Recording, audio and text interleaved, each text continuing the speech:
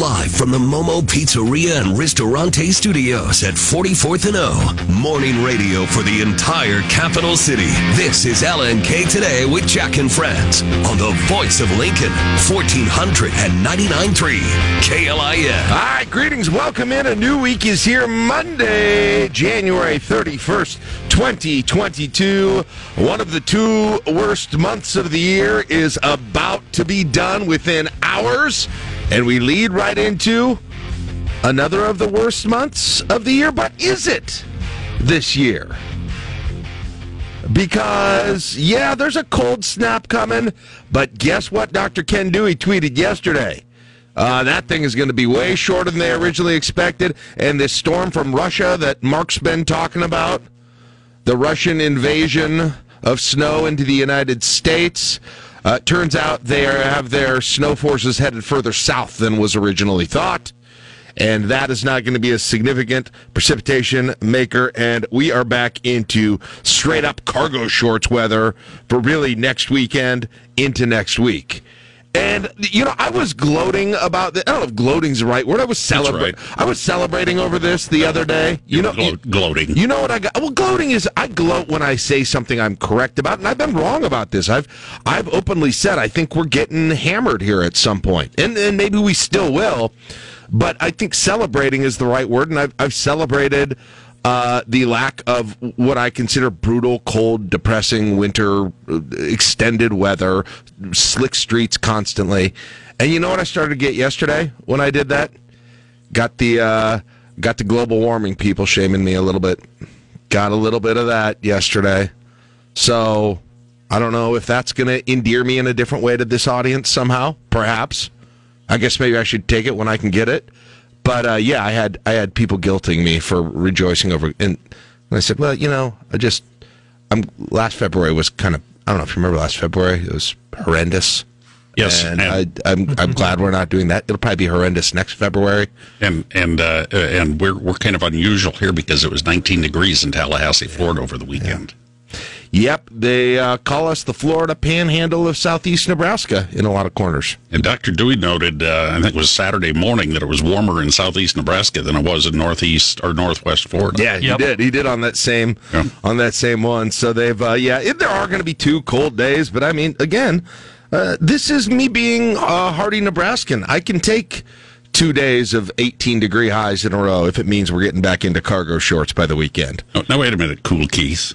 Russian weather equals fake news? See? No, it's not fake news. It's just moving further south. There's no way you and Dishauer were going to hit this full quarter a week in advance. It was just never going to happen. So just saying, Cool Keith and your disinformation, just trying to confuse things with what's going on there. But nonetheless, and today, by the way, today's probably the nicest day of them all. You're going to get 60 again today. I mean, it's already 31 degrees right now in the capital city. So we got a good show today. It's your Monday fare. We'll get you all set up with what happened over the weekend in news, sports, our lives, and beyond. We will talk to Tim Ruza. We will talk to Dirk Chatlin as well. By the way, just a note, guys, we are attempting something here starting today that potentially, if we make it happen, knock on wood, first time since I believe mid-December, which would be the 3 of us doing a full 5-day week of shows together. You just jinxed it. I know you did. Could we actually do it? I'd need to go back in the calendar, but I think maybe like the last time that happened would have been the week of December. It was 13th to 7th? No, it wasn't 13th to 17th, I don't think. I got to go look it up. Maybe 6th to the 10th? Probably. Maybe December 6th to 10th? When were you sick, Mark? You were sick for a while. Between Christmas and New Year's. Oh, yeah, that was Christmas and New Year's. Okay.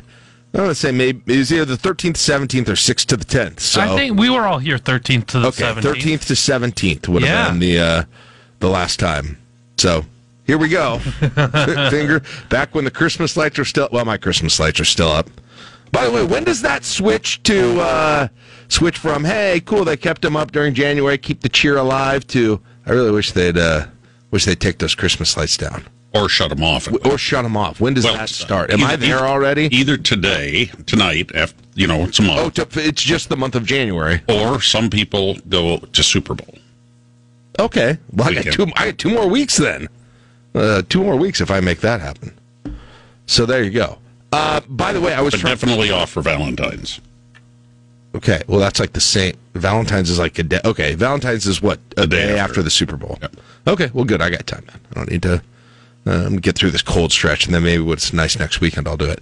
By the way, Mark, I tried to put your, kind of the news you could use there from Carla's segment on iHealth with blue screens, with screens everywhere and blue light.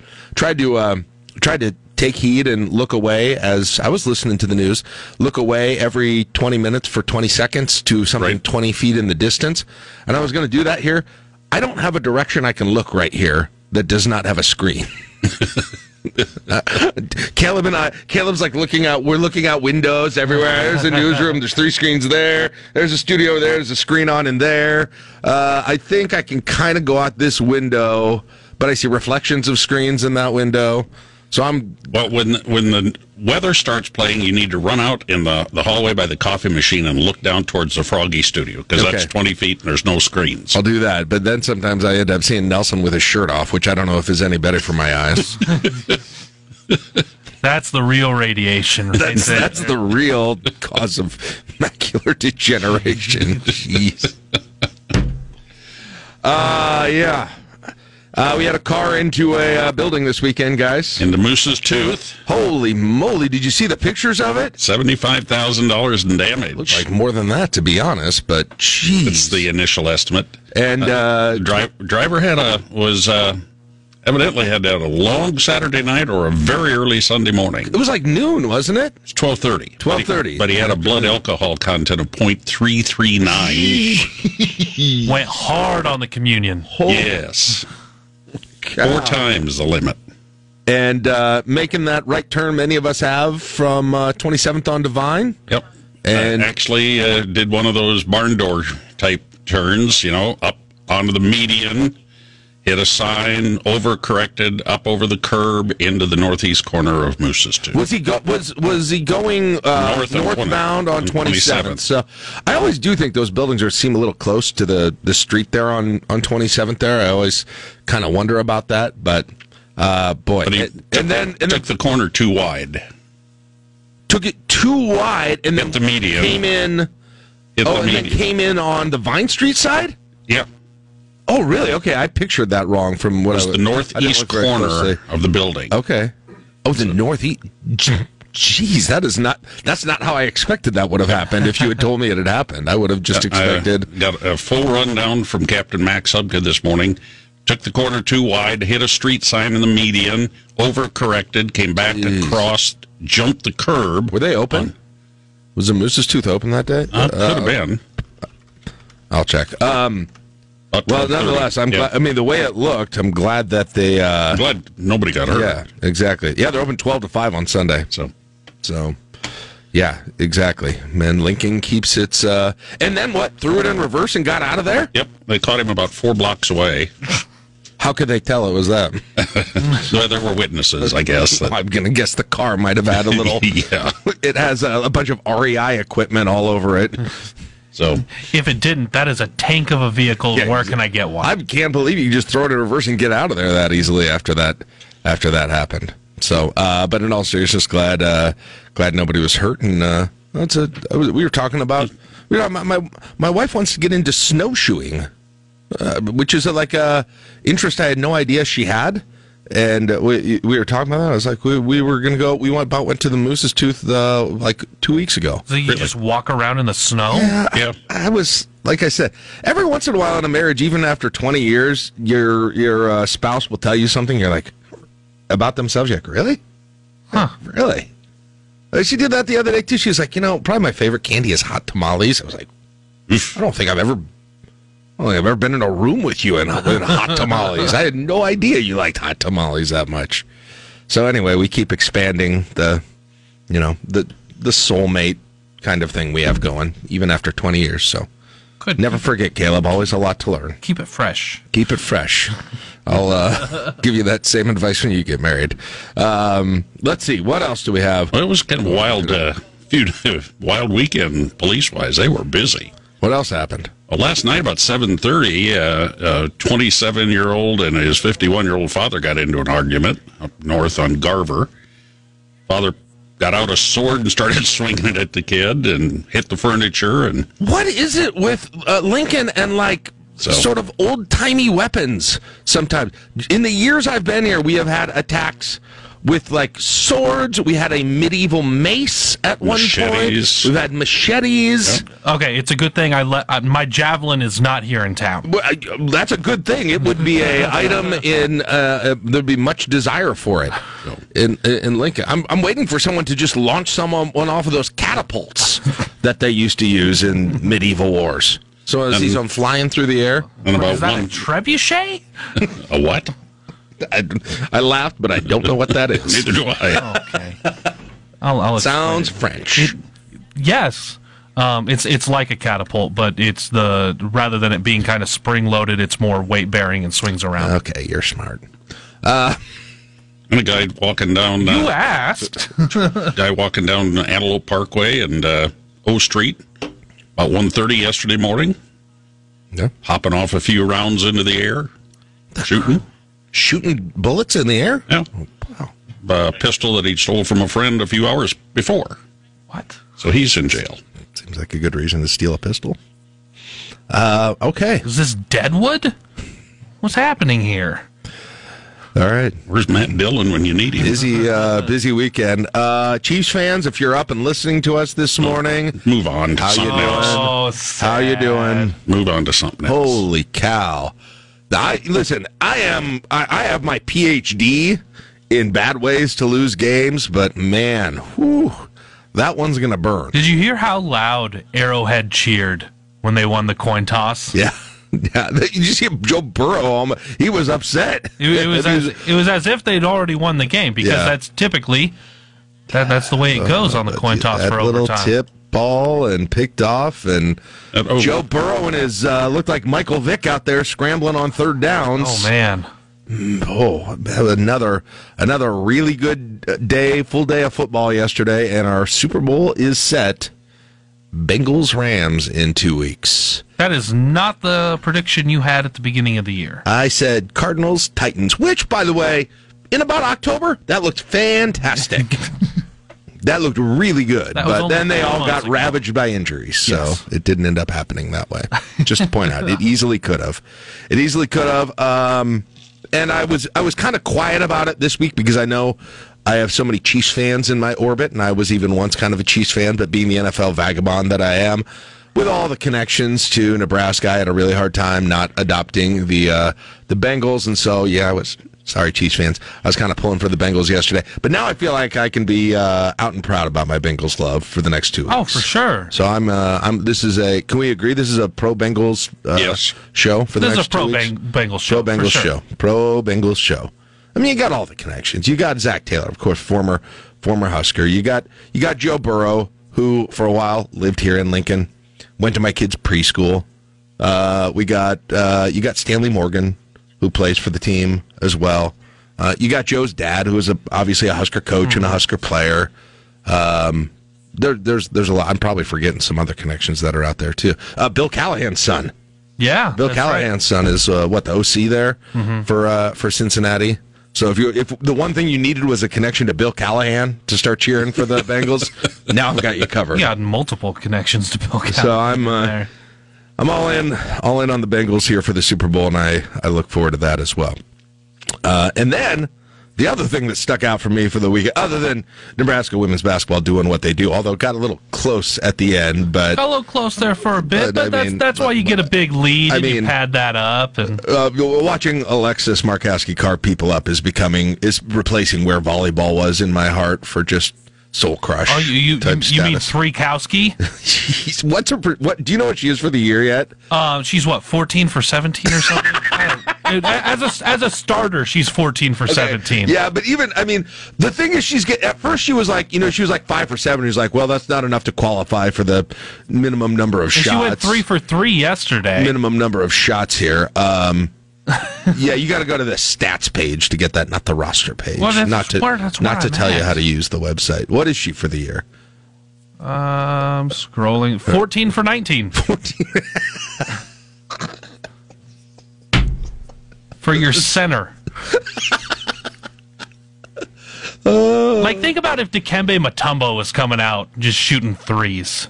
What's 14 divided by 19? Hold on, I'm asking my watch. Oh, my goodness. Hold on. It's 73%. By 19 is approximately 0.7368. 74% three-point shooter. Anyway, the other thing, kind of in the same vein, though, as women's sports satisfy for me that need to just destroy the opponent, right, and killer instinct and so forth. Nebraska volleyball showing me killer instinct in recruiting. Oh my gosh! Hey, we had thrown this out there on the possibility. You did. Yeah, and it felt like a pretty good idea. You told Baylor she was transferring the Penn State middle blocker. Yeah, that she was transferring, and that he was like, "Ooh," and that it might be good for Nebraska. And guess what? Caitlin Horde, multi-time All-American, 4-time All-Big Ten, coming to Nebraska for her final year to replace Lauren Stivrins. To go up front with All-American Kayla Caffey, but as we take our All-American setter away from setting. I love it so much. Folks, if you only knew. Baylor is not gonna be able. Baylor feels like he always has to calm me down about my optimism. It is gonna be a long several months of Tuesday mornings for Baylor. Will Nebraska volleyball lose a set this year? Oh, gee. It's going to be a long day around here.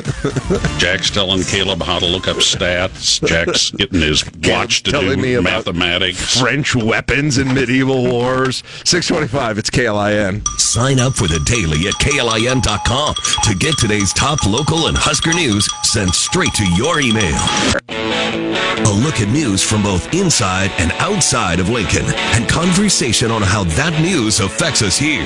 It's time for the Sound Off on LNK Today. All right, let's go. 31 degrees in the capital city at 6:38 this January 31st, 2022. All right, we got a lot to get to in the Sound Off, so shall we do that? Let's check in on the situation at the Russian-Ukrainian border. We're gonna get to this more in the Sound Off later, but Caleb, the Olympics start this coming weekend, Friday, right? Opening ceremonies. Yeah, and that's when they said Putin often wants to do his invasion. He likes to do his invading. February 4th. So, perhaps you're going to see some movement on here. Maybe not, though. Let's get the latest. The UN, the United States, the UK, other of the countries, or NATO, I should say. NATO countries are kind of, I don't know, backing off maybe isn't the right word, but sort of tamping down the rhetoric on exactly what they're going to do in terms of personnel in the region. NATO's Secretary General reiterated no NATO forces would be deploying to Ukraine to help stop a potential Russian invasion. This comes 2 days after President Biden said he would be sending a small number of American troops to Eastern Europe. British Prime Minister Boris Johnson has followed suit, announcing, quote, "I have ordered our armed forces to prepare to deploy across Europe next week, ensuring we are able to support our NATO allies. This package would send a clear message to the Kremlin. We will not tolerate their destabilizing activity, and we will always stand with our NATO allies in the face of Russian hostility."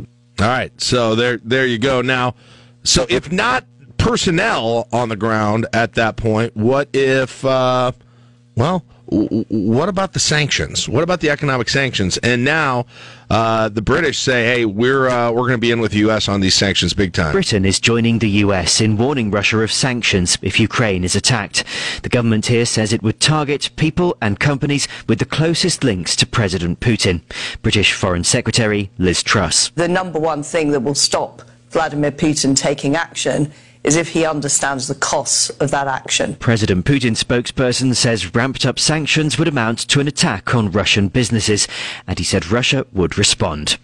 In London, Simon Owen, Fox News. Just how much impact will those sanctions potentially have on Russia and their decision making on it? There's part of it where, hey, that's the thing that speaks to him. But on the other hand, and this is just obviously a feel or a premonition thing, but it sounds like he's going to do what he's going to do. to some degree, regardless of any of that, with all the rhetoric going on. And then you get this. So if you didn't already, Caleb, have everything basically just a crud show for this Olympics between COVID, right, and between the Russia-Ukraine situation, and between, everything that goes along with them being in China. China throws this one out there. Now, this is quite a take from the Chinese government here. But they've got a theory about the United States and their plan, the country's plan via the Olympics to sabotage the entire Olympic Games. How will they do it? Well, take a listen to this plan. China's foreign ministry and an official Chinese state newspaper claim the United States wants to interfere in the Games by paying athletes not to give optimal effort in competition and to criticize China. The U.S. Embassy in Beijing denied the allegations, and a spokesman told Reuters that, quote, U.S. athletes are entitled to express themselves freely in line with the spirit and charter of the Olympics, which includes advancing human rights. The U.S., Canada, Britain, and Australia are employing a diplomatic boycott of the Games due to China's controversial record on human rights. The Olympics start next week. Oh, Kevin Uretsky, Fox News. I get what they're doing with half of that. I get what they're doing when they're saying, hey, the U.S. government is forcing these athletes to say bad things about us to get their message through their athletes. I don't think that's happening, but I understand why China would promulgate that as a theory, especially to their own citizens. The part of it that I don't get is that they're sending them there. But as part of what they're doing, though, is to make sure that they say mean things about China and also lose at everything. Right. Because that is what really gets you a big platform at the Olympics. That's not the wildest theory I've heard surrounding athletics this morning. I also had one. But I mean, like, nothing says, hey, let's see what this guy thinks of the Uyghurs when he takes a tumble 4 meters into the slalom. Right. I mean, you get the platform by winning. Right. Don't they? They're going to want to talk to the goal. I just don't. Yeah, nothing's going to. If I had a plan to sabotage the Olympics and their messaging through the United States team, I would not pay them to lose. I would cheat for them to win everything. Right. I'm just telling you, not saying I'm doing it, not saying I'm not, but if I were doing it, they've got to think about their fake plan they're accusing of the U.S. a little bit better, because theirs makes absolutely no sense. Why would you go and have them lose potentially to a lot of Chinese teams or Chinese individual athletes, and then when they lose... I don't get it. Someone didn't think it through. When will we know if this is happening? I mean, what sport should the U.S. definitely win?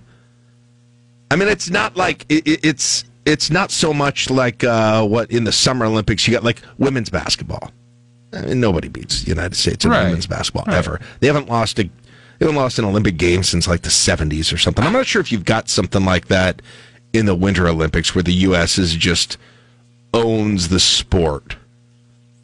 I mean, I don't even know what the U.S. typically does. I think curling's the favorite this year because of they won last Canada's time. always good at that. So that's the thing. You got Canada in the Winter Olympics. That really complicates a lot of things. I wouldn't say the United States is a heavy favorite across anything in the Winter Games because you have your North American rival of Canada right here, and the Northern European countries are so good. Well, you get the skiing sports. You got the Swiss, you got the Scandinavian teams, you got Austria, you got all the, and then you got Germany, maybe Italy. The snowboarding stuff. There it is. That's what it is. You nailed it. It's snowboarding. It's the Shaun White, Lindsey Jacob Ellis. And how about that? I can name 2 of them right off the top. There you go. Right off the top. If U.S., that's where you're going to know it. If the U.S. is off the medal stand in all the snowboarding, then never mind. China was totally right. Well, and not only if Shaun White seems like a guy you could pay to lose. If they are off the medal stand and just being loud as heck. If all of a sudden Shaun White gets in there and he He needs the bunny slope for the snowboard. How do I get up? By the way, that's absolutely what I would do on a snowboard. That's interesting. Yeah, we can't think about... Snowboard is definitely the one, though. Good job on that. You figured that out. Because it's interesting. It's always interesting in the... Well, you got, I think the United States has done well with, the slalom. Okay. The downhill skiing. But again, the European countries are really solid. But they've got a bunch of... Yeah, they're going to be really good. But then you go to, the speed skating events for the United States is good, but, South Korea is good in the... Korea's so good in, the short track and the long track. And then the Netherlands in, for some reason, my countrymen and women in the long ones. The Dutch are so good at that. Isn't it so odd how there are countries that are really good at specific sports just because they've concentrated that? Yes, South Korea in short track speed skating, Netherlands in long track speed skating, and the Jamaican bobsled team is qualified. They're coming again. That's awesome. All right. Anyway, we'll see how that theory goes. All right. What else do we? Oh, we got that. Hey. Everybody fired up about some Supreme Court nomination talk for the next 6 months? Can't wait.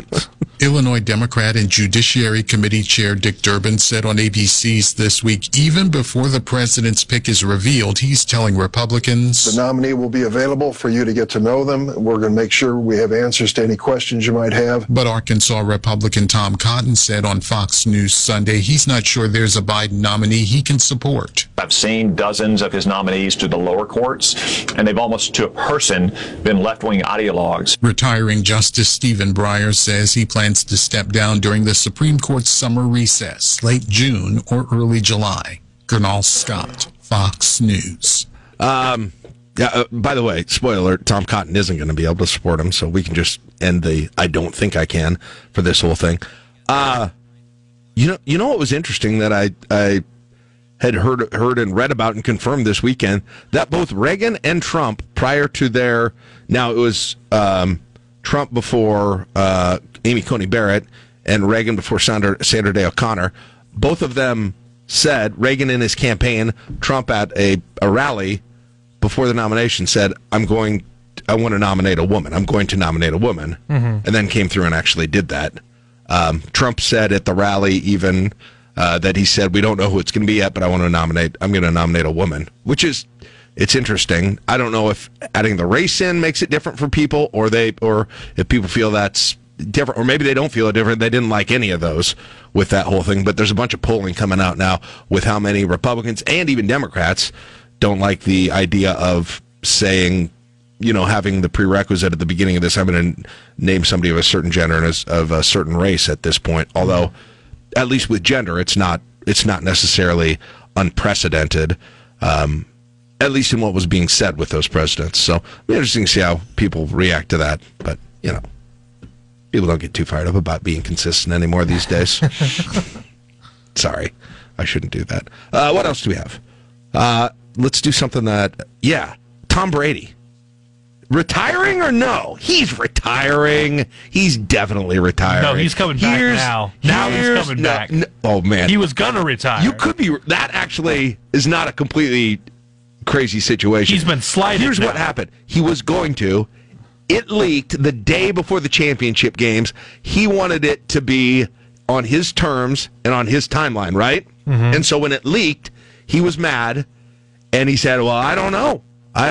And I wouldn't rule out, I guess, that he's changed his mind, but there's no doubt that he at least was going to retire. ESPN is still reporting that the football star is retiring. Brady's agent did not confirm or deny their report. His agent released a statement saying that Brady would be the only one to announce his plans with complete accuracy. Last Monday, Brady was asked about retiring on his podcast. He said he will, quote, know when he knows. My wife is my biggest supporter. It pains her to see me get hit out there. And, she deserves what she needs from me as a husband. My kids deserve what they need from me as a dad. Multiple outlets reported that Brady told the Bucs GM that he hasn't made a decision yet. Okay, here's this for a scenario. Well, I do think his plan was to retire. What if he decides, you know what? I want to do this on my terms, so I'm going to do the whole Kobe Bryant farewell tour year. Oh. R.I.P. He'll announce his retirement. Announce it prior to the season. He's retiring after the 2022. I mean, Roethlisberger did it with 3 games left, basically, and then there was all the fanfare that happened with that. I don't know if Brady's that type of guy or not. I really don't. I mean, he could he get Gronk to come back for one more year? Because if Tom retires, Gronk's retiring. Yeah, absolutely. We'll see. I think we'll probably hear some of this. I still think odds on is that he's leaving, but there's enough weird stuff happens with this whole thing that him saying, you know what, one more year and that's the final one, and just have an end date on it, that would help. So we'll see. But I'll tell you this. As long as he's still in the league, I still have someone older than me playing football, which makes me feel very good. By 4 days. 4 days. 4 days older than me. I haven't actually checked. I assume there's nobody. There could be some random kicker, I suppose, or someone who might be older than that. Is he the oldest active player in the NFL? I need to check that out. So if I was still like I was playing in the NFL, if I was playing in the NFL, I would officially move to number one as the oldest one. And speaking of it, the NFL, we got our Super Bowl set. Who's firing up? Bengals and Rams. The Rams are an early 4-point favorite over the Bengals to win Super Bowl 56 in just under 2 weeks at SoFi Stadium in Los Angeles. The first 54 Super Bowls, no team played in its home stadium, and now it'll happen for the second year in a row. The Rams, like the AFC champion Bengals, came back from a double-digit deficit Sunday to win the conference championship. The Rams trailed the 49ers 17-7 at the start of the fourth quarter. Los Angeles beat San Francisco 20-17. So proud of everybody, but got one more. Rams coach Sean McVay on Fox TV. From 31 yards, McPherson, and Cincinnati is heading to the Super Bowl. First time in 33 years on CBS, Bengals came back from 18 points down to beat the Chiefs in overtime. 27-24, Jared Max, Fox News. And we've identified ourselves as a pro-Bengals show here. Sorry to John Bishop. I am looking at the same thing you are. It's not looking good for you. The next oldest person is 4 years younger, Andrew Whitworth, who I saw him on the podium yesterday. It's so funny because Whitworth plays for the Rams, and he was on the podium yesterday when they won the NFC title. I was watching that, and I was like, man, Whitworth has a really gray beard, like grayer than mine is. He's 40 years old, which he just turned in December. You go to other sports, Albert Pujols, the oldest at 42, born January of 1980. For baseball. Basketball, Udonis Haslem, he has been playing forever. June of 1980, he's 41 years old. But you go to hockey, and Zdeno Chara of the New York Islanders, March 18th of 77, older than both Brady and me. I'm getting a Chara jersey. I'm all in on the Islanders this year. Vail has like 5 favorite hockey teams, so I can just pick up a I'm sure he's got an extra Chara jersey for you. That's it. That's the only one. So Zdeno Chara is the only of the major 4 professional sports. I could check the WNBA and check some other things. But of those major 4 men's professional sports, that there's anyone older than me playing. It used to be kickers would play till they're 45, 50. Didn't Bobby Orr suit up when he was like 52 at one point? Oh, man. Aging. Sue Bird's 41. Sue Bird's 40. Yeah, she's been playing forever. She's the oldest player in the league. 41. Dang it. Last but not least, to update you on the latest reboot for Netflix. What has it? When we were going through TV themes, it was funny, Caleb, on Friday, requests on Friday, which, by the way, I think we broke a record for texts and songs requests on Friday. But we went, all of these old ones we played, it felt like all of them have been rebooted or are going to be rebooted. But one that we didn't play from that same kind of era of kids shows, 80s kids shows, that has been rebooted as a movie in the past, but will be rebooted again by the power of Grayskull. The live-action film based on He-Man Masters of the Universe has moved from Sony to Netflix for a summer production start. The Mattel film lived at Sony for years. Kyle Adams, who played one of the Jets in Steven Spielberg's West Side Story, will play Prince Adam, a.k.a. He-Man. In the film, an orphan named Adam discovers he is a prince destined to be the savior of a faraway land and must quickly learn of his power and the importance of saving his true home from an evil force. Mattel introduced Masters of the Universe in 1982 through a line of action figures. The animated series premiered the next year. Michelle Polino, Fox News. I have the power. Who's going to be Orko? Man-at-Arms. Tila. I remember I was big into that show. By the way, thank you. We're hearing a lot of you talking about our mic levels today. We are efforting that. Caleb is... I don't know. Caleb's efforting it. All right, we'll take a break. But I just want to say thank you for the text. We are aware. All right, we'll take a break. 6:56 LNK Today with Jack and Friends on KLIN. You're listening to LNK Today with Jack and Friends on 1499.3 KLIN. All right. Thank you for all your messages. We'll see if this is any better, if we can get it turned on.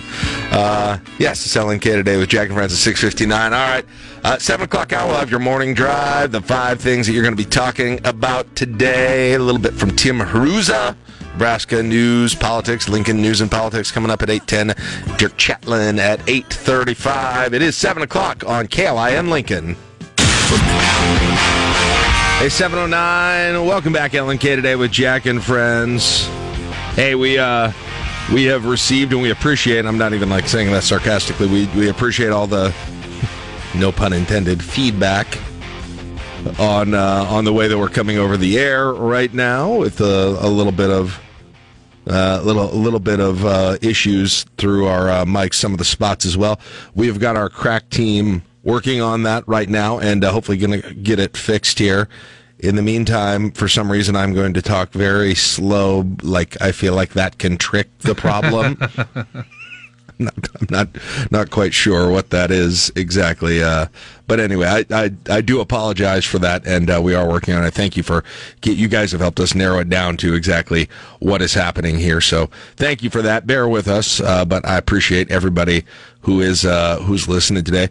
Caleb, I wanted to pose a thought to you. We, of course, spent the time, usually in the first segment, we hit on some Husker sports stuff, and notably absent from that conversation most of the time for the last 2 or 3 weeks has been what sport? Nebraska men's basketball. Nebraska men's basketball. We choose to revel in the women's basketball team and the ridiculous volleyball recruiting wins and some of the things happening with football right now. But, I mean, I'll tell you what, I think I'm about as big of a Nebraska basketball fan, long-time supporter, long-suffering supporter as you'll find out there. Logged a lot of hours in the Devaney Center and Pinnacle Bank Arena. But, man, I have gotten myself to a point with this team, and I hate to say it, but where, and I haven't been here, man, I don't know how many times, if ever, I've been here with this team, despite the struggles in the past, where I don't want to put myself through. It's not fun. I guess that's the way. And the potential for fun is hard to find. Mm-hmm. And so what does that mean for me practically? It means I don't do what I would normally do with Husker football games or, volleyball games, even women's basketball games now as well, and always for men's basketball game throughout my life is appointment viewing. If I can go to the game, I'm going to go to it. Right. If I, can watch the game, I'm going to watch. I'm going to make sure I'm around being able to keep track of the game live. That's what the change for me has been, is that I don't, like Saturday night I had nothing going on. We had a ridiculous stomach flu going through our house, and so I was sitting in my basement, and so I watched the whole game anyway then. But there's been, 3 or 4 games this last month where it's been like, oh, I got something else going on. Normally I'd be upset about that, or I try and tweak things so I can watch while I instead of doing what I had to do. I just don't do that anymore. I really don't. And so it's a sad spot to be in. And so, like, the question then is, what next? If either, I'm there, other people are there, and you don't have to, you can look at the attendance at PBA. Were you there on Saturday night? No, I still wasn't feeling well, so for that reason, I didn't go cover the games in person. But you could see it on TV. Yeah, still. you could see it on TV. And you could. What was crazy when Webster missed that first free throw, He missed the first free throw, and then they do the camera shot. They do the camera shot where you see his face, and you can see what would be the south area of seating, and you could just see people packing up and leaving. Right at which it was a huge Hail Mary at that point to come back and win with just less than a second left. But with that being the case, and I don't know that I am the ultimate sort of litmus test for the fan base, but I think a lot of people are where I am right now, and that's a place that this program, despite all of its issues, hasn't really been in. Mm-hmm. That place has been full for some teams that don't have a shot at the NCAA tournament. There was always some kind of underlying hope about the current season or a fun moment during the season or the future, the next year or a run at some point, and it's gone for so many people. And I think that really is going to, and I mean, just whatever the opposite of positively gaudy is, the record right now.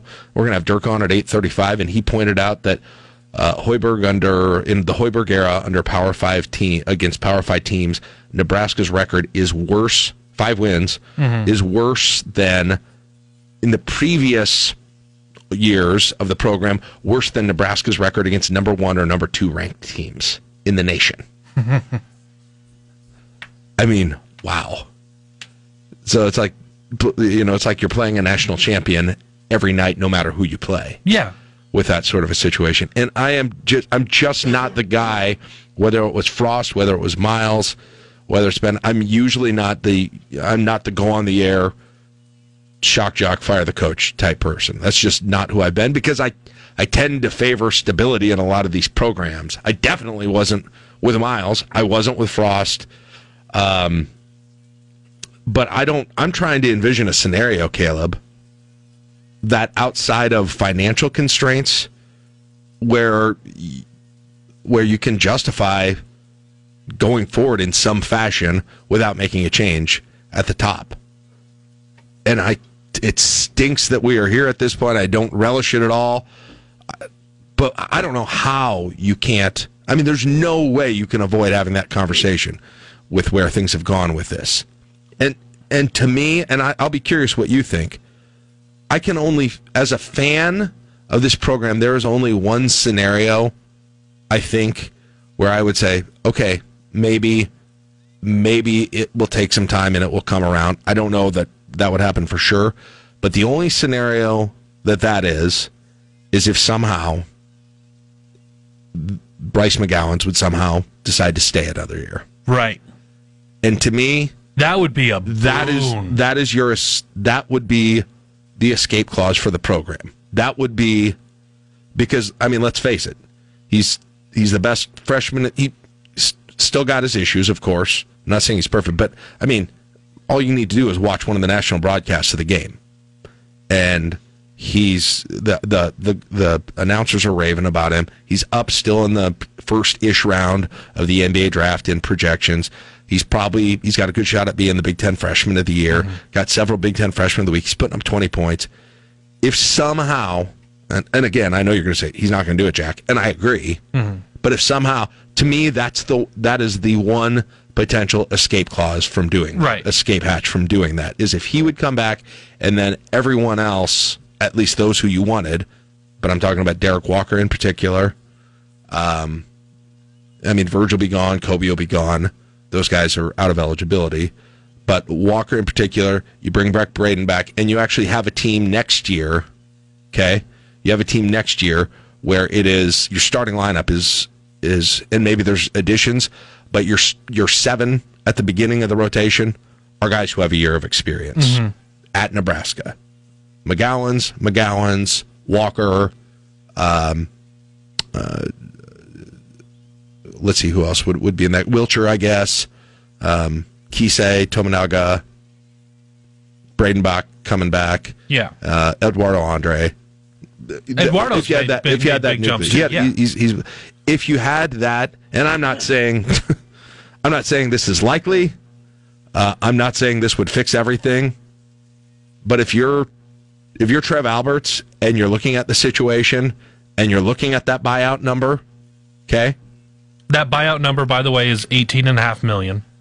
That's the one scenario I think that maybe, I don't even know if it's could justify it. That is your best chance at an escape hatch. Bryce comes back, those others come back, you make changes, you do what you did, probably renegotiate the buyout. Mm-hmm. You do what you did with Scott Frost, right? Right. And then you bring in some additional talent, of course. Got some recruits coming in. And or do something just completely ridiculous, like swing Isaac Trout from Virginia. I mean, I don't know. I am trying to think of scenarios where it's not it's not a completely done deal. Right. Because you look at anything else, and it's by no objective measure is it anything but a done deal. It's not even. I mean, to me, it's not even in the ballpark of where Frost was with the decision at the end of last year. It's significantly worse. Yeah, here's the thing. When watching the game on Saturday, my fiance is not a sports fan. And then that's to say it lightly. There's no interest in it. But she's paid attention enough, and I talk about it enough, that it got late in the game, and she says, "Has it gone wrong yet?" And I just go, you know what? Feel it. Like you just know it's going to happen. Nebraska's had it where they've played well enough to win games for 39 and a half minutes. You know it's going to go wrong at the end, and you just can't. Well, you just got to get one. You just got to get one of these times. Yeah. Okay, well, that's out for this year. Yeah, it's when you talk about how many wins can they get, it's like, does one or two wins matter that much more than going over? It's nice to have them, but you should have had more. Now, looking at next year, you're right. I'm just going to tell you, Bryce isn't going to come back. He's got a chance to, outside of an injury, where it would be you've got to come back because you're not getting drafted because of that injury. Now, that said, you talk about enough other guys that could be coming back for continuity. And that's the problem that you've had these good recruiting. You've had a couple of good recruiting classes that have looked good, but you just haven't had enough continuity with guys being in the program for multiple years, coming in as freshmen and developing.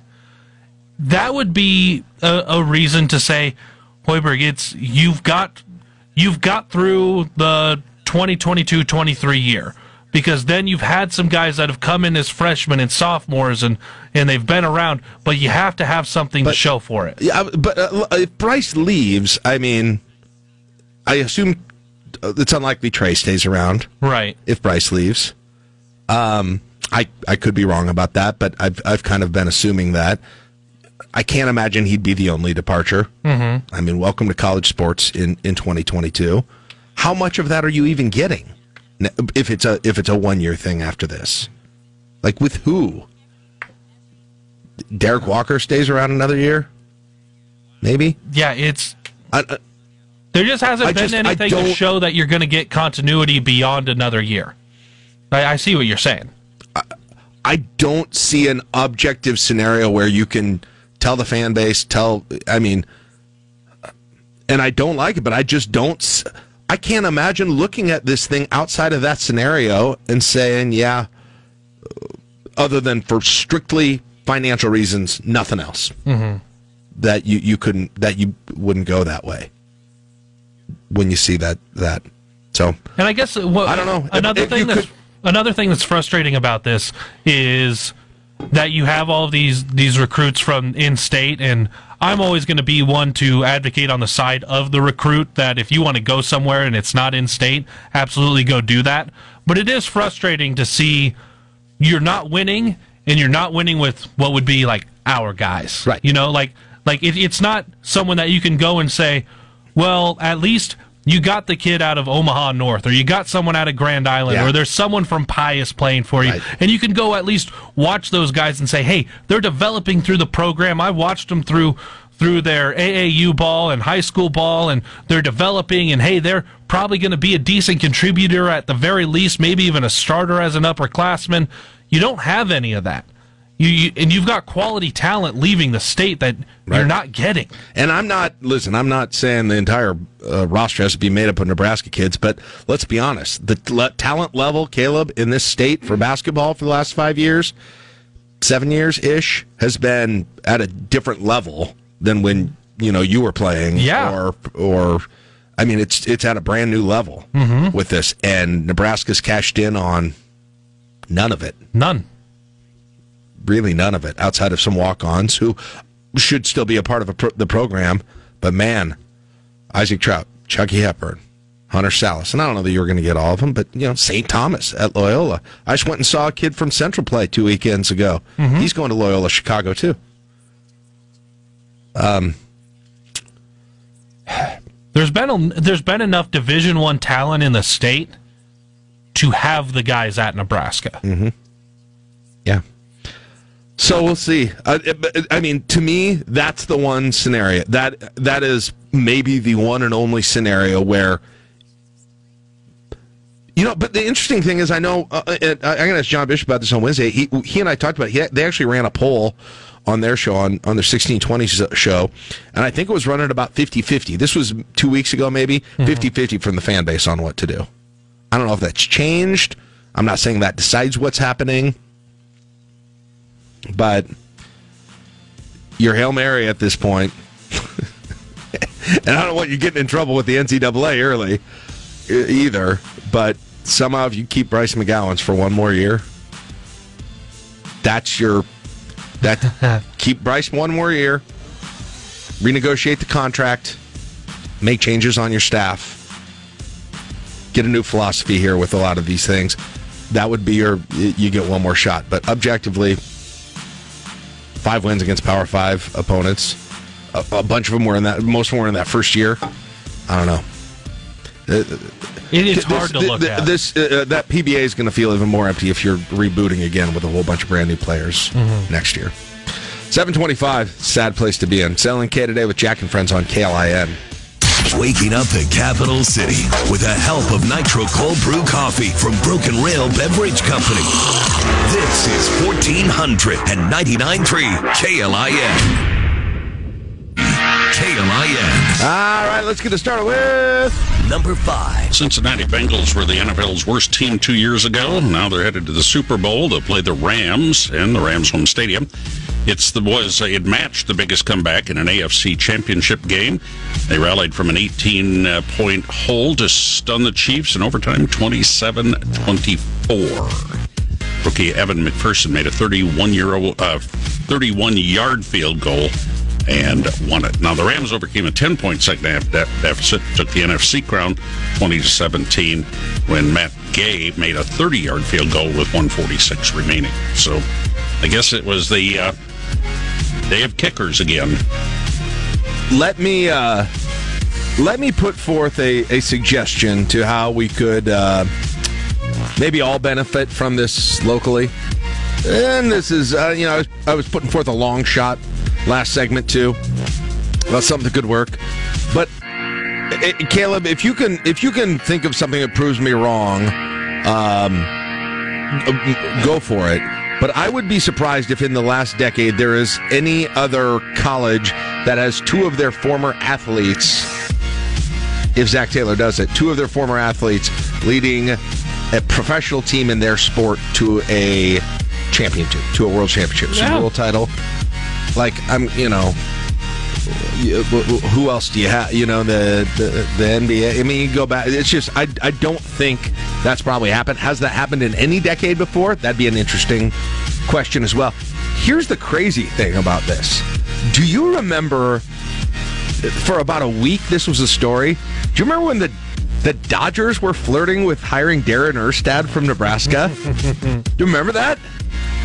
Like, how crazy that could have been. There's a scenario out there where that could have actually, you could have added a third, given what happened with the Dodgers in the years after that. But nonetheless, all of that said, how about instead of just posting hey, congratulations to our former player for their success as a coach, You actually make it as a recruiting pitch to the university. Hey, if you want to go to the NBA, we've sent Delano Banton, we've sent Isaiah Roby, we're going to send Bryce McGowan. If you want to go to the NFL, you got Levante David, you got all these guys out there. Or if you think your future is as a coach, oh,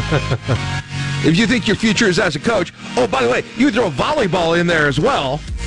In terms of coaching as well. This is the best place to go play if you want to be one of the best coaches in the world. Just trying to get a leg up, folks. Just trying to get a leg up, folks. I think that's a pretty good deal for Jeff Maul and the Convention Visitors Bureau to work on. I guess so, but I'm just thinking there are a lot of good players who think their future might be in coaching after the fact. And if Zach gets a title, I think we need a Zach Taylor, Tyronn Lue sort of coaching. We need a hall of former players who have won the world championship in their sport. I'd be interested to know how many former players have gone on to win championships like that. Right. And of course, obviously, former players at schools have obviously won championship. But have you had two in different sports over a 10-year period? Yeah. Like you had with... now, the Clippers are struggling a little bit this year under Tyronn Lue. Still kind of pulling for them, hoping they can do something like that.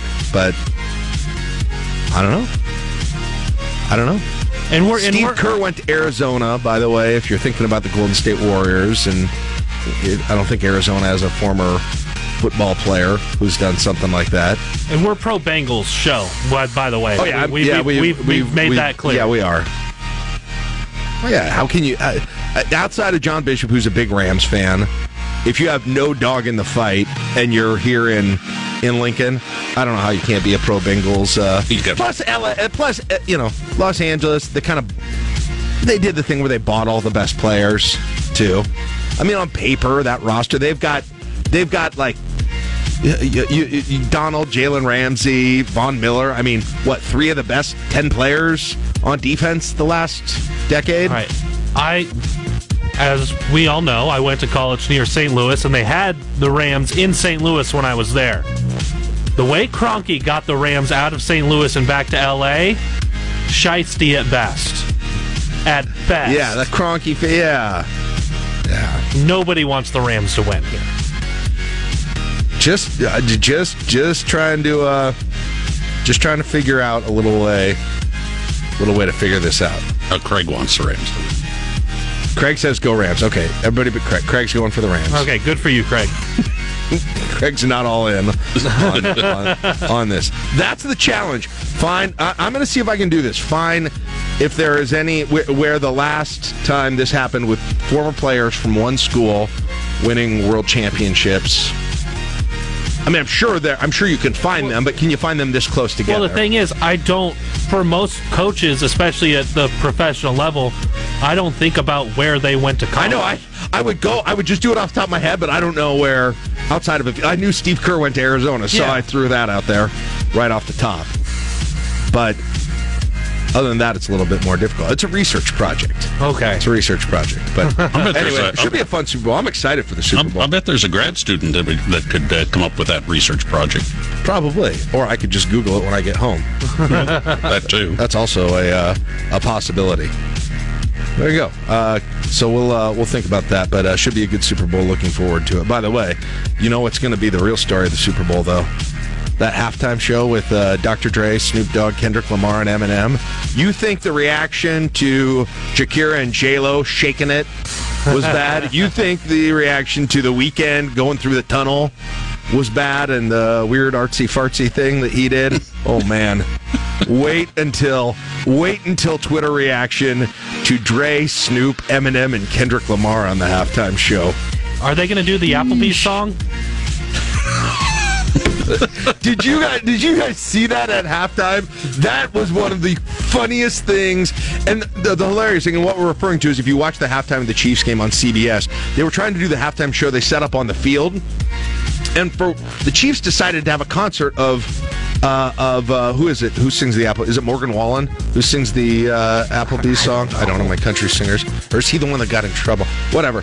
It's the guy. Give me the name of the guy. Don't text it in. Caleb's looking it up. Anyway. Walker Hayes. Walker Hayes. Morgan Wallen's the guy who got in trouble for something else. Walker Hayes. Walker Hayes sings the fancy like Applebee's. My daughter loves that song. I call her downstairs and I was like, "You're gonna love this." They can't do the halftime show because he's singing the Applebee's song so loud to the Kansas City crowd. Bill Cowher's talking. I can't hear a word coming out of his mouth. Number 4. Spotify said yesterday it'll add content advisories before podcasts discussing coronavirus. The move, of course, follows protests of the music streaming service that were kicked off by Neil Young over the spread of COVID-19 vaccine misinformation by podcaster Joe Rogan. Spotify chief exec Daniel Ek laid out more transparent platform rules given the backlash. Now, there was other music people that also said Joni Mitchell's said she was going to, and to me that's a little bit more of a hit for me personally than Neil Young, I would say, but some people say Matt. But if I don't know if there's going to be more of these, Mark, but if they are, that will Neil Young leaving alone wasn't putting the pressure on Spotify in my mind. But wait until Taylor Swift says something. Then the game changes. Well, if they take off the Shimoleski Brothers polka music, Mark's out. Mark's canceling his subscription immediately. Yep. At this point, I don't know. You think a warning will placate the Neil Youngs and the Joni Mitchells of the world? I don't think so. No, I don't think so. The question is it going to stop? Is it going to stop? Like they're okay with that. They can do that. But if you get in some more rarefied air, in some more current air, that will change the way that they deal with this. But all they're doing is cutting off their own dollars and cents. Well, yeah, that's what I'm saying. But if Taylor Swift leaves, then it gets real. Then you have a real choice between dollars and cents. Oh, you mean the artist? The artist. Well, they have a... But they believe in sometimes people do that when they have something they believe in, plus they have many, many dollars anyway. So it doesn't matter. No kidding, yeah. I'm sure Joni Mitchell's living in a palatial mansion in Canada somewhere. Probably. Yeah. Actually, I heard she was looking at one in Beatrice. Well, if I'm listening to Joni Mitchell, by the way, I'm listening to it on vinyl. Anyway, no doubt. Which of those are some? I'd like to get those. 8-track to get to. Number 3. Board of Education holding special interview meetings this week, tomorrow night and Friday night, 7:30. This is with the new with the 4 superintendent candidates. Tomorrow night, 7:30 to 8:30. Peter Licata, I believe he's from Florida. Hey, Peter. You see the forecast? There could be some snow. 8:30 to 9:30. You don't have that in Florida much. 8:30 to 9:30 tomorrow night is Antoine Wilson. He, of course, is from as one of the professors at Nebraska Wesleyan. And Friday night, 7:30 to 8:30, Paul Gausman, South Sioux City. And then from Norfolk, 8:30 to 9:30, Jamie Jo Thompson. So okay, they are going to be streamed. You can go. You can be there in person, but you have to follow all the protocols. What they are asking is that if you watch one, to watch all 4. Here's what I would say, just the kind of the gut reaction to this whole thing. And we'll see what they all say, and that will play into this as well. But you look at the background and the resume and all those things, Antoine Wilson stands out, not only being a product of LPS, but having experience in different parts of the country and big districts. But he's got that thing with that lottery system in D.C. How much does that impact the decision and how he's looked at by the decision makers in this whole thing? Because to me, otherwise he would look. He would, on paper, he would look like the favorite for this. Yeah, there's a lot, and already in the in the school, in the area, very familiar with the district. There's literally questions about that DC lottery with his daughter, and it may not be an issue for him actually. Why do you say that? Well, there's still not. It's not entirely clear exactly what happened. And so it's fair to say I'm not passing judgment on it now because I don't know either. But I just wonder how that plays into the entire decision. The public oftentimes lets those types of things play into their decision making when it probably should. And then, of course, I'm sure they'll all get questions on the school board hot button issues, masks, book bans. Bathrooms, health education. Yeah. Those would probably be kind of the Mount Rushmore of the hot education topics. And I'm sure all four of them have done their homework. What's going on around here? Yeah. Now the public will not be allowed to ask questions of them or participate in the interviews. They will be able to submit comments online afterwards. What can we get any of them to do about, I'm done with this after this year, so maybe I don't care, but about the pickup situation at elementary schools, and these elementary schools that were designed for all the kids to either walk or go on buses and now have 5 bazillion parents waiting to pick their kids up? Holy cow. That's something that LTU and the school district needs to work on. They should bring them all out. They should bring them all out to one of these elementary or I'm sure middle schools too that are plopped in these neighborhoods where they weren't used to having this kind of volume of parents go through and do pickup and drop off, because it is... Either that or they're going to have to go to staggered releases in these elementary schools. I don't know. We will see. Just listen. Follow the lead of the parents who have the 5th graders, okay? They're the ones who know what they're doing out there. That's all I would say. Number 2. We're 2 years into the COVID-19 pandemic. Many restaurant chains have had to close locations. Eat This, Not That has shared 8 restaurant chains that are getting smaller, among them Ruby Tuesday, Boston Market, Golden Corral, both Ponderosa and Bonanza Steakhouses. Also on the list, Steak and Shake, Quiznos, and Fuddruckers. Wait, Bonanza is still a thing? Some places. I know I think they have one in Des Moines that is still operational, I think. Every time we go visit the in-laws, I'm like, do you think that Bonanza's still here? We should go to... I want the old-timey Bonanza experience where you take the tray, right? Yep. And you order your chicken Monterey or your steak or whatever it is, and then you get that, and then they give you your salad plates, and they got that giant block of cheese right in the middle of the salad bar. That's right. I forgot about that. And you go through that salad bar, and then you're eating your salad, and they bring out your meat, and it was, I don't know, going to Bonanza, that was a big deal for me as a kid. That was one of the first all-you-can-eat experiences, like buffet style. I know it was just salad bar, but that I really ever have experienced, and believe it or not, I was a fan. So I didn't know that existed. Same with, I know Fuddruckers is still in Omaha. That's changed. I mean, that was the same thing. Fuddruckers blew my mind the first time I went there. Yeah. That one at 72nd at Dodge in Omaha. Yeah, I was like, all these toppings are for my burger, and I can use as many or whichever ones that I want. We used to go to the one. Blew my mind. One in Kansas City. I don't even think it's there yet. I think it's gone. The Omaha one is still there. I took my son to it, and we had a basketball game up in Omaha, and I was like, it doesn't feel like 80s Fuddruckers. And it was COVID, so they didn't have like the serve yourself topping thing, which was really what made it. That was the whole deal. Yeah. But I think some of these places have been shrinking for a long time. Number 1. Well, with Valentine's Day around the corner, the average date costing $100 or more, Wallet Hub released its report on 2022's best and worst states for singles. They help unattached Americans improve their chances of finding love. 50 states were 31.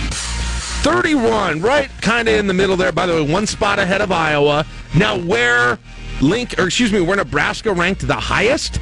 Yeah, 3rd ranked on dating economics. Yeah. Only South Dakota and Utah have better dating economics than do the state of Nebraska. Nebraska 39th in dating opportunities, though. So if you find the right opportunity, you're going to be able to afford it. So that's the good thing. Right. California and New York rank 1 and 2 on dating opportunities, but 49 and 50 on the economics. By the way, if you're wondering where the worst opportunities are, North Dakota, Wyoming, South Dakota, Idaho, and Arkansas. Avoid those. Really? If you're single. How about for romance and fun? Oh, is that a rank? Is that an actual? Oh, yeah, that's the actual ranking. California, New York, Florida, Texas, Pennsylvania. The least romantic and fun places, New Mexico, Delaware, Alaska, Arkansas, and West Virginia. Followed closely by Mississippi, Wyoming. Hold on, are we higher? That's because the most romantic you get in those states is a family reunion. Hey, by the way, 8 spots ahead of Iowa. Good one. 8 spots ahead of Iowa in romance and fun, too. Of course we are. 755. They've never been to the, what was the place you took your wife in Sioux City? Applebee's. Applebee's. Yeah, that chain not getting any smaller. Thanks to the song during halftime yesterday. 7:55, and that brings it full circle on LNK Today, KLIN. When you're listening to LNK Today with Jack and Friends on 1499.3 KLIN. 7:59, it's LNK Today with Jack and Friends, 8 o'clock hour, replete with content of Tim Herza, talk Lincoln, Nebraska, news, politics, and more with him. Dirk Chatelain joins us. I'm going to continue my quest to see if any other college sports program has put together the potential of 2 pro championship winning coaches this close together as potentially Lou and Taylor do. 8 o'clock, KLIN Lincoln. Live from the Momo Pizzeria and Ristorante Studios at 44th and O. Morning radio for the entire capital city. This is LNK Today with Jack and Friends on the voice of Lincoln, 1499.3 KLIN. I'd start walking your way, you'd start walking mine. We meet in the middle, meet that old Georgia pine. All right, welcome back. LNK Today with Jack and Friends on KLIN. Well, Tim Herza and I, instead of spending our time prepping for our segment, while we were sitting in here, we talked about Applebee's and karaoke. Yes, yeah. And we might have some sweet ideas coming forward for KLIN listeners. Tim, here. when we were talking about Chain Trick, Tim talked about how not only is the Applebee's song that ruined the halftime show, but you mentioned they're now using the Cheers song for one of their commercials, and people are unhappy about that. Applebee's was doing fine using the Walker Hayes tune in their commercials all fall, right? So since that song blew up beyond anything ever that you could ever imagine. Also, Walker Hayes' story is awesome, by the way. Google that guy and read his Wikipedia page. Like 2 years ago, he was working nights at Costco to make ends meet, and now he's got a sequel coming then. He does. He's already got a Costco song, doesn't he? No, this one's called AA, right? So his new single is called AA. It is about exactly what. Fancy like a barrel full of pretzels. No, this one's a little bit different, right? So check that song out if you get a chance. I'm a country music. Like when I run, I either listen to podcasts or I'm listening to country music playlists. What a weirdo, and it's always, really? it's always like the hot emerging country light, right? Is what there's like a couple of fresh country light. So it's singles that haven't hit the radio yet that I listen to. I always say you can take the boy out of Ord, but you can't take the Ord out of the boy. Oh, there's some cool up and comers that are coming out. But yeah, Walker Hayes' AA is already on the radio. I'm pretty sure that one's. By the way, it came up because that Cheers song seems like the best ever. To me, I would just sang it like my version of that song. It was really good. I don't know what you guys thought. I thought it was really good. And hey, will you play? It was very loud. Pull my computer up real quickly here. I want to see what it sounds like on. If I ever do karaoke again, if this might sound good here. Hold on. Oh yeah. Come on. Takes everything you've got. Taking a break from all your worries sure would help a lot. Oh, it hits my range too. Wouldn't you like to get away? Okay, so I'm not going to give you the whole thing. And then that led me to number one. If I ever sing karaoke again, I'm going with that song, no doubt, because it'd kill in a bar, right? In a karaoke bar. I don't know that I've been to karaoke where that's not been sung. Oh, is it all sung? It's pretty regular. I thought I had a great idea. That's one of those, and then like you get everybody sings together. Everybody would sing together. It's a guaranteed hit at karaoke. Yeah. It's an easy song to sing. It fits my range. That's kind of like the duet, the picture, Sheryl Crow, Kid Rock. That's every karaoke. At one time in my life, I was going to karaoke regularly. Really? That's one of those. Oh yeah. Yes. Dang, I thought I unlocked a cheat code here for karaoke. Yes. No. Well, maybe. Because everybody's going to sing along. It's easy. Yep. You're going to hit a home run. Which then got me to the idea, which Caleb has immediately vetoed, and I'd asked him to think on it, sleep on it. Oh, Elton John and Kiki D. Hey, by the way, get healthy, Elton. Okay? Right? Get in that bubble. for a couple of months. Don't go breaking my heart. You get geeky. No, but so this is my new idea. Do we need to make a special edition of Request Line Friday? I'm telling you, karaoke version, karaoke competition. We do it or Ticket Thursday. You do a Ticket Thursday merged into Request Line Friday, right? So you get 2 contestants. Start on Monday, put a post up and get some volunteers. Pick a couple of contestants. They come on Thursday and they sing. They do their karaoke version, and then you vote it, and you give the tickets away during Request Line Friday. Karaoke KLIN. Yeah. Question. Encore performance on Friday morning for the winner. I assume if you're talented... This is perfect. Social media hook. If you're talented, it wouldn't be hard to sing karaoke over the phone with our backing track playing over the phone. I don't know how hard that would be. Maybe there's a delay. I don't know. No, not over the phone. There wouldn't be a delay. No, you're fine. Be a delay there. It might not sound good. You test it. Test it. You guys run a test. Caleb does not like the idea, and frankly, he's been... Caleb's never said no before. All you guys are talking about is just like all of the extra work I would have to do for this. I'll pull it. No, you don't have to do anything. I'll pull it.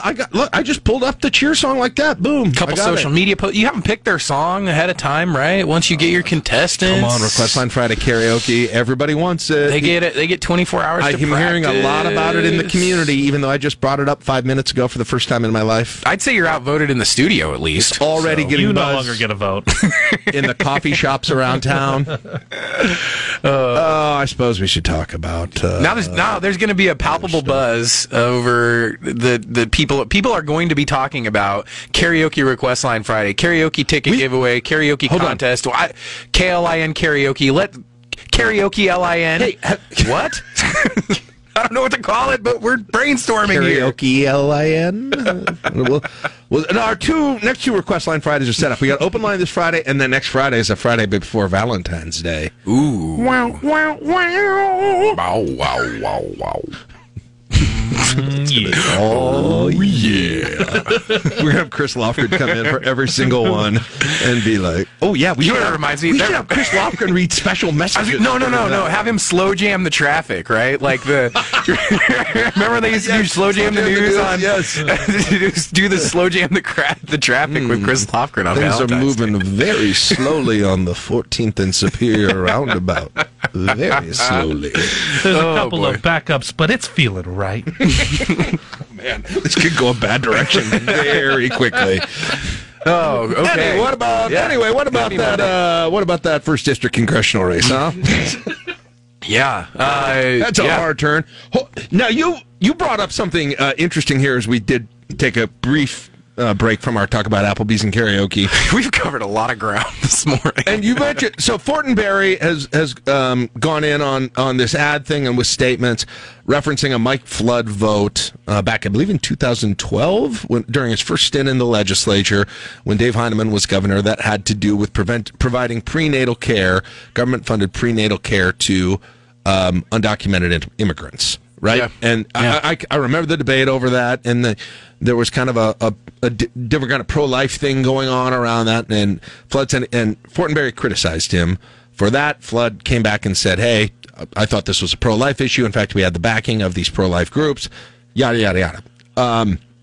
You guys have, I'm sure, read and heard about that by now. But you pointed something interesting out that I hadn't thought of, because you said that reminded you of what Dave Heineman did against Tom Osborne, which wasn't the exact same thing, but he made immigration, where Tom Osborne wasn't as hard right on immigration as Heineman. He made that the issue of that election, and then did what at that time seemed like the unthinkable in 2006, the primary for governor, and beat Tom Osborne in the state of Nebraska.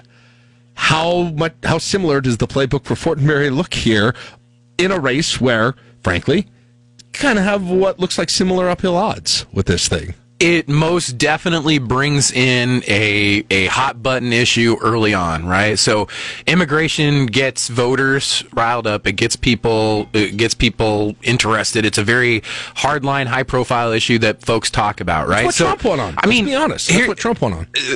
Yeah. And right out the gate, he started making moves on it. Build the wall and make Mexico pay for it was kind of the rallying cry of the Trump campaign laid into it, and probably had a lot to do with him winning, and then carried him through into his first term, his only term, at least for the first couple of years there. But immigration is always a topic in Nebraska politics too, at least since I've been paying attention to it. You go back to the 2012 vote or whatever, when Flood as speaker, I feel like, didn't they override Heineman's veto of the thing? It was a really hot button, high profile, tons of votes, and kind of forced that thing through in a different way. But you had the pro-life groups split over it. So I mean, I remember reading quotes from Nebraska Right to Life in support of it, right? Asking people for it. I feel like the Catholic Conference was involved, asking people, asking senators to vote for that. But we mentioned and we talked about kind of the Tom Osborne versus Dave Heineman issue. Heck, you don't even have to go that far back. Jim Pillen's opening statement when he jumped into the race mentions immigration. Charles Herbster's been down to the border and ran political ads with him down at the border. There's either polling out there that suggests that immigration is one of the highest ranking issues for Nebraskans, or politicians across the board are talking about it for no reason. So Fortenberry doing this is a calculated play. It's also a pretty, like I said, high-profile way to take a shot at the guy who just came out against you in a Republican primary where voters on the Republican side care about immigration. Let's go back in the legislative time machine, which is the least fun time machine that you can have. But let's go back in the legislative time machine 10 years. Beep, beep, beep. Set it into the DeLorean. Here we are in 2012, final day of the state's legislative session. Lawmakers overrode Dave Heineman's veto of that bill, 30-16, with 3 present but not voting at that point. They needed the 30 votes. They got exactly the 30 votes. The one senator that was quoted in a lot of the stories that went national on this, the speaker at the time. Absolutely. Mike Flood. He says, if I'm going to stand up in the legislature and protect babies at 20 weeks from abortion, and hordes of senators and citizens are going to stand behind me, and that's pro-life, then I'm going to be pro-life when it's tough too, he said on the floor. Dave Heineman said, most Nebraskans and I agree. We support prenatal care, but in the case of illegal immigrants, it should be done by churches, private organizations, charities, private individuals, not the use of taxpayer funds. So just taking you back to what was actually happening if you forgot or weren't following it in 2012, to give a little context to that whole thing. Yeah, so override the veto. I mean, it's going to be a big issue for Mike Flood. And here's the thing, too, and we talked about this a couple weeks ago, last week or the week before when he announced. That's part of the value and the gravitas of him as the candidate running against Fortenberry, right? Yeah. Is that he's got the experience, whether you like it or not. I mean, that if Fortenberry can convince voters that that's not good for, right, as a candidate or as the candidate in the Republican primary, then all for it. But Flood right there, a leader on a big issue, a consistent pro-life voice on the conservative side, and these guys are going to start fighting, right? That's what we do in competitive primaries. And let's be honest, too, part of the reason why I think that Flood looks so good for a number of reasons right now is he is going to pull some maybe independent, maybe right center, maybe left center voters as well, based on his perception and or his record. As well. Remind you, too, Dave Heineman stood right next to him at that press conference, endorsing him out of the gate. They're at least... somebody should ask Heineman about this. They at least don't... Somebody should ask Heineman about this. They're at least on the same page as far as Dave Heineman's belief that Mike Flood, even regardless of that issue, should be the next congressman. Hey, do you see Moorfeld's tweeting about a high-speed train between Lincoln and Omaha again as an alternative to the lake? Yes, they had a hearing. Well, not an alternative. Maybe he jumped into it on the Twitters, and I haven't followed it. Yeah, but I think I saw him tweeting that we ought to stop at the lake. You can hop in tunnel. dare I say, channel? Right? No. Maybe not. Give me where can I get a friggin' high-speed train that goes through a lake to take me to Omaha? Yeah, I mean, that idea continues to come up. He's had this bill a couple years ago, right, to do a study. I think the last version was like $50,000. This one's $500,000 to do a study on the feasibility. But hey, here's my big question. I just am not convinced, personally, that Nebraskans are commuters yet, or like are public transit commuters yet. There are some signals that we're moving, and maybe it would work. Maybe people would jump on the train to go to Omaha shopping for the day, but I just don't see it yet. I feel like we're a little bit too rural, a little bit. I mean, even in the big city, right? We're still small town folks. I'll tell you, who it hurts is the Lincoln Airport. Wouldn't help the Lincoln Airport. To be able to jump on the train, I don't know. You still got to drive your car downtown and park. I mean, by the time I don't know where it stops. Do I have a stop right by my house? Pick up my bags and walk to the train stop. I think the idea is to use the existing tracks, so it would just be a train. I don't know if it's an Amtrak train, like the Amtrak station down in the Haymarket to downtown Omaha or whatever. But if I commuted to work, I would be interested in it. If you commuted to Omaha to work, yeah. If I commuted to Omaha to work, it'd have to be convenient. Or if I'm going to a late night concert or something. From Omaha to Lincoln? I'm going to a concert in Omaha. No, I live in Lincoln. I don't know. I'm not sold on it. The study's a valuable study. If we're going to spend money, we might as well spend some money and see. But if it goes to the lake, would you change your mind? What if we didn't? What if we didn't do one, but we did both? Jack Mitchell for legislature. You can have it all. I'm like the guy running for student council that promises an extra pop machine and pizza for lunch every day. Kool-Aid in all of the water fountains. All right, we're out of time. We're wasting too much time talking about karaoke. Applebee's. All right, it's 8:24 on KLIN. Bye, Tim.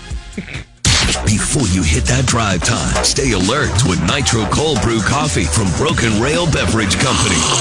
This is 1499.3 KLIN. He's a 5-time Nebraska Sports Writer of the Year. He asks the tough questions. But most importantly, he occasionally retweets Jack Mitchell. It's the Omaha World Herald's Dirk Chatelain. All right, it's 8:38 on LNK today with Jack and Friends, and we chat with the Omaha World Herald's Dirk Chatelain. Good morning, Dirk. How are you doing today? Jack, it is going to be 57 degrees today. I am feeling good. Hey, you know what, though? Just a warning.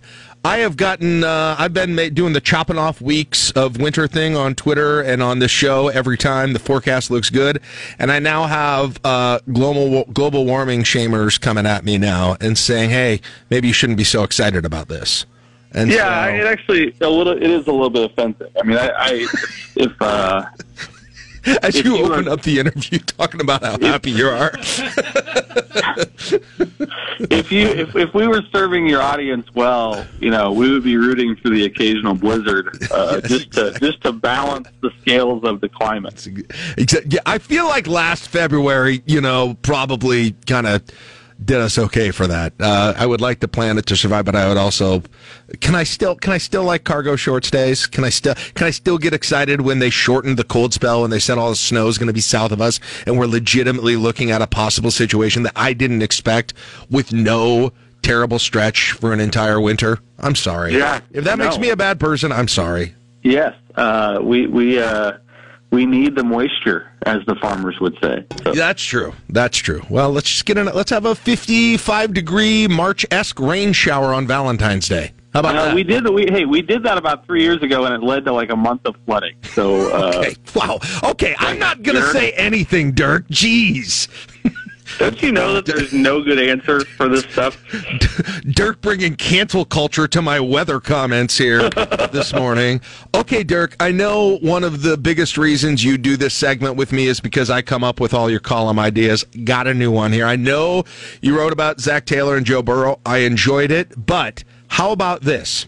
You go back, and I've already done a little bit of the research, but how often and how many times has it even happened in any period of time that two players who played at the same school in different sports then won pro championships in those sports? And, of course, I'm referencing Tyronn Lue and the potential of Zach Taylor within a decade period of time it could happen. I went through all the Super Bowl and NBA championship winners the last 15 years, and I don't see any crossover so far at this point. I haven't gone through baseball, but I'm telling you, here we go. It's the new recruiting pitch. Not only could we potentially put you in the pros, in the NBA or the NFL, but we could also make you a championship-winning coach here if you come to Nebraska. Jack, why are they recruiting players in the first place? Just recruit them as coaches, and if they perform a little bit as athletes along the way, it's gravy. Nebraska could be, forget performance in college on the court. I mean, they're not really doing that right now anyway in football and men's basketball. So why not just turn it into sort of an internship? Yes, an internship for future coaches. I mean, how many times do you see a college program say, hey, generally our graduates go straight into Google, straight into the top law firm. That's where we place them. We've got a track to put you on that. How about a player to coach, like a Tree Rollins type situation when he was a player coach? And think about the possibility of seminars, of clinics. You could have Frank Solich come in and just deliver this tremendous presentation on that end of it for Nebraska future coaches. That was a slight dig there at Frank's verbatim, but anyway, this has got great potential, and frankly, the way that Nebraska is playing in basketball right now, I think I would take any sort of redirection. Any sort of moving of the goalposts would help at this point. Can you imagine signing day for next year? Now, I know this guy's only a 2-star, but I'll tell you what, he looks like he could coach this team in a couple of years, and we literally would like him to do that. Jack, there are crazier recruiting ideas out there. This could be the cutting edge of the NIL movement. We're gonna line you up with with a deal at Muchachos for the hottest grad assistant coach in the country. I'm telling you what, it is not the worst idea. By the way, they're actually, all jokes aside, they're kind of doing that with Nicklin Hames in volleyball, sort of. Like, they're moving her to a different position and also, like, setting her up to be a grad assistant after that. I mean, look at, what do you know, John Cook being ahead of the curve of everybody else on something. Wow. It actually might be the only way that Lincoln Public Schools kids get scholarships to Nebraska, too. Wow. I don't know. Wow. Wow, hurtful. They could use a few of them on the basketball team right now. But anyway, nonetheless, hey, I read your. But I do want somebody to look. I'll try and look it up. But you should help me with that research. I'll do the research. And I will look it up. And by the way, just another aside. Here's a crazy alternate world that isn't that far away. You remember when the Dodgers were sort of flirting with Darren Erstad to be their coach? Yes. Imagine the slightly alternate world where Darren Erstad got that job, probably wins a World Series, frankly, just because the Dodgers are the Dodgers. I think we can basically count that. I think so, too. Count it. I mean, almost getting the job or being in negotiations to get the job is basically the same thing as winning a championship for the franchise. Is starting to look in the other. Does Nebraska have a WNBA? I got to look into this. Do I have this? Did Anna DeForge ever coach in the WNBA? I don't know. I think, but Nebraska may be the actual ultimate coaching destination for former players, and I think you just added to your recruiting repertoire. One of the things you pointed out, I thought was really interesting with the Joe Burrow, Zach Taylor sort of thing that's going on with this is where I sort of assumed they're kind of like there's sort of a similar feel with both of them. And then I read your piece and I was like, yeah, maybe not so much. They kind of each have their different style. You wrote a column about this in both of them and kind of comparing and contrasting them, the Nebraska background, sort of what they say and how they carry themselves now. What kind of inspired you to take a deeper look at that? Well, first of all, the Zach Taylor thing is really interesting, and people care a lot about it. But the Burrow, Burrow's got so many connections at Nebraska to this point, which have been well documented. That it's actually fun to write about them together, just because of that shared connection they have in Lincoln. And as I wrote a little bit today, Burrow is a very different personality than Zach. He's got a different skill set. But he's just got this this cockiness. Zach calls it sort of the edge that makes him, go into Arrowhead Stadium just as he went into Alabama and thinking that he could win. Why wouldn't he win? And he just kind of carries himself like an old rock star or something like that. And I think to Zach's credit, and I've followed Zach Taylor very closely, and I've written about him several times. To Zach's credit, he really embraces that, encourages that in Burrow. I think he doesn't see it as a potential vulnerability just because it's different than his personality. He sees it as an advantage, and I think one thing that I really like about Zach is he's sort of got a way of doing things, but he really understands the way that different people are motivated, carry themselves. He can relate to a lot of different people, and I think he and Burrow have hit it off in part because Zach has sort of nurtured those qualities that he sees in Joe that are different than his own. Yeah. And you pointed out, if you saw the photo of Joe Burrow coming in and then out of the game, he was wearing a bedazzled, what was that, a bedazzled Nike swoosh? Yeah, it was like Brian Bosworth in 1986. And somebody asked him postgame, are the diamonds in that necklace, are they real? And he said, he basically said, I make too much money for them not to be real, which is just a wonderful thing to say. I mean, if you're picking a quarterback to go in Arrowhead Stadium in January, that's the type of attitude that you want. And again, I think Zach gets that. So Burrow is, I don't know. People don't fully, he's just going to become a huge name in the NFL in the next 5 years, obviously. But I think, I think people are just sort of scratching the surface of that personality. I mean, it kind of started at LSU, and but he's just got this kind of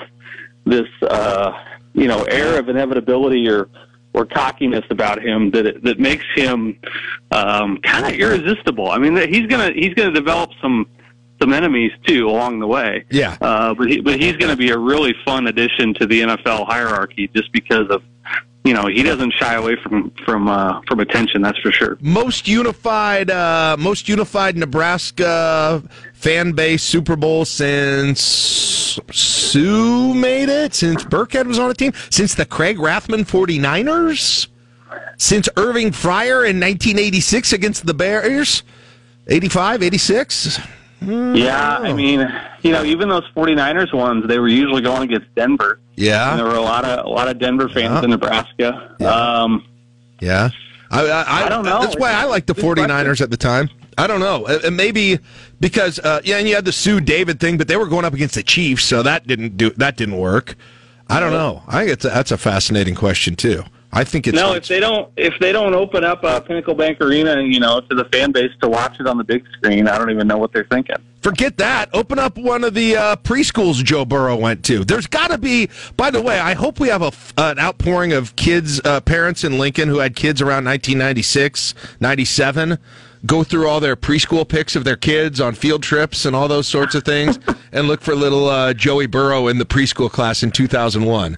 We need some galleries of that here for the next 2 weeks. I think they're all over. He was all over.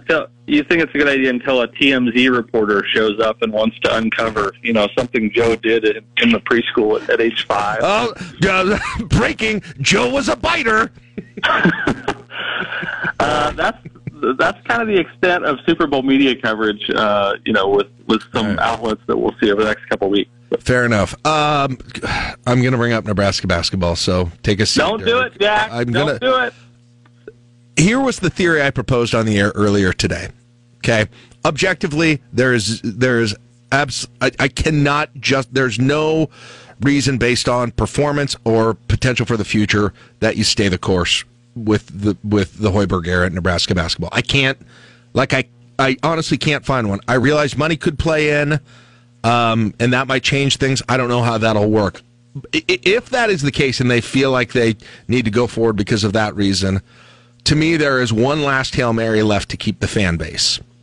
Because, as you know from following me, I have detached from making that team appointment viewing in a way I haven't ever in my life, which is really sad, but that's where I am right now, and I think a lot of people might be, even when times were rough in the past. To me, though, if you could pull off this coup, and it would absolutely be a coup, but you could keep Bryce McGowens to stay for a second year and bring back the vast majority of this team and make changes on the staff, change around the contract, that, to me, is the one potential escape hatch here. Do you agree? I know you probably agree with me and everybody that's a complete long shot, but is that a potential escape hatch here? Yeah, I just don't think it's very practical. I mean, I nothing against Bryce. I mean, I just don't. I don't foresee him coming back. I don't either. Even if he doesn't go to the NBA, it's like, we've talked about this in years past, but it's really hard as a college athlete in any sport to lose as much as they're losing and have any sort of buy-in for another off season and another season of it. That's one of the dangers of bottoming out is you just sort of it turns into such a negative experience that it's hard to keep any continuity. So okay, well, I don't know, Jack. I mean, I don't mean to throw cold water on what's already. It's a Hail Mary. I mean, it's a Hail Mary. No, I don't. On what's already frozen ground. But it just. I don't know. The buyout thing is interesting because it's not like his buyout disappears a year from now. So they're sort of, they're stuck with eating a big chunk of that at some point if they want to fire him. If you bring him back, it's sort of like. It's a little bit like Frost in some ways and Frost is in a better position to win, I think. But it has to happen so quickly that you don't even really have time to rebuild it. Let's say you started from scratch on April 1st and just say, okay, we screwed up those first 3 years. We're starting now. Mm-hmm. It's like, okay, in theory that might work, but then you have basically a year to figure it out or 6 months to figure it out. And, the clock is working against you so much that I don't even know if it's practical to do a rebuild the right way. They're just really in a bind right now. Yeah, okay, so if that's off the table, though, is there... I don't know how you get any... I can't imagine what going into next year looks like in terms of fan buy-in, the gate, everything that you need to sort of have any sort of momentum with this program. Like, what's the best case scenario even look like then at that point if you don't make the change? I totally agree. I guess the philosophical question that you have to consider is how much is that momentum necessary to improvement? Is there a scenario in which maybe you have 10,000 season ticket holders instead of 15,000. Maybe you have, 8,000 people at the games, and does that actually preclude you from making progress next year, or is that just window dressing? Can you rebuild without all the enthusiasm and momentum that we like to talk about? I don't know. I think from a performance standpoint, it can't get any worse. Like, it literally can't get worse. So, maybe you just bite the bullet and say, it's gonna, if it goes bad, we're gonna have 4,000 people in the seats, but, bottom line, that's a risk worth taking right now based on all the other circumstances. I'm not saying that's what I would do. In fact, that's not what I would do. No, I'm just saying I'm just saying what's got to be going through the Trev's head with the financial considerations and what biting the bullet would look like. Yeah. I totally agree. Nebraska should be, highly motivated to make this work. Not just from a financial standpoint, but just, Fred Hoiberg's in theory, he's a good fit. He's a good guy. He's, all the reasons that you were attracted 3 years ago are still potentially viable, but man, just nothing has gone right, and I don't think there's any reason to think that it's going to turn around. And the football sort of looms over this. The there's the COVID resources loom over this. I mean, there's all sorts of factors that make this really bad timing for Nebraska basketball to make a change. Why I say the escape hatch? Get Bryce back somehow. Get Bryce back. And I know, again, that's Hail Mary, but that would significantly change the trajectory of next year when he starts as an all Big Ten player. You know, as shocking as it was when he chose Nebraska, it would be 3 times more shocking if he chose to come back. You're probably right, but hey, NIL, baby, let's go figure out that NIL. Pony up, fans. Pony up. Just like first-round NBA money. Very simple. And by the way, a little bit tongue-in-cheek here, but maybe not totally. The other option that you've got in your arsenal to increase fan attendance next year? Beer. Not kidding. Not kidding. Well, I wouldn't be surprised. They might need it just to get through 40 minutes. So I wouldn't be surprised if next year's the first year you see beer at Pinnacle Bank Arena. I always said when the crowds start to dwindle, that's when they'll take it seriously. All right, hey, good convo, Dirk. I'll enjoy reading your column. That was my idea. Have a good one, all right? All right, take care. Good, Dirk Chatelain, Omaha World Herald, 8:56. Wrap up the show after this on KLIN. I like the local news because it doesn't get into all these politics. Get today's top news and sports directly to your inbox. Sign up for the Daily at KLIN.com. Sure. All right, that is it for the show. We're going to be back here tomorrow on a Tuesday morning. Looking forward to that. We'll talk to John Baylor about the new volleyball transfer from Penn State. Talk to Joe Jordan about Nebraska news and politics. All the news from today. We'll see you bright and early then tomorrow at 6 a.m. It is 9 o'clock. KLIN Lincoln.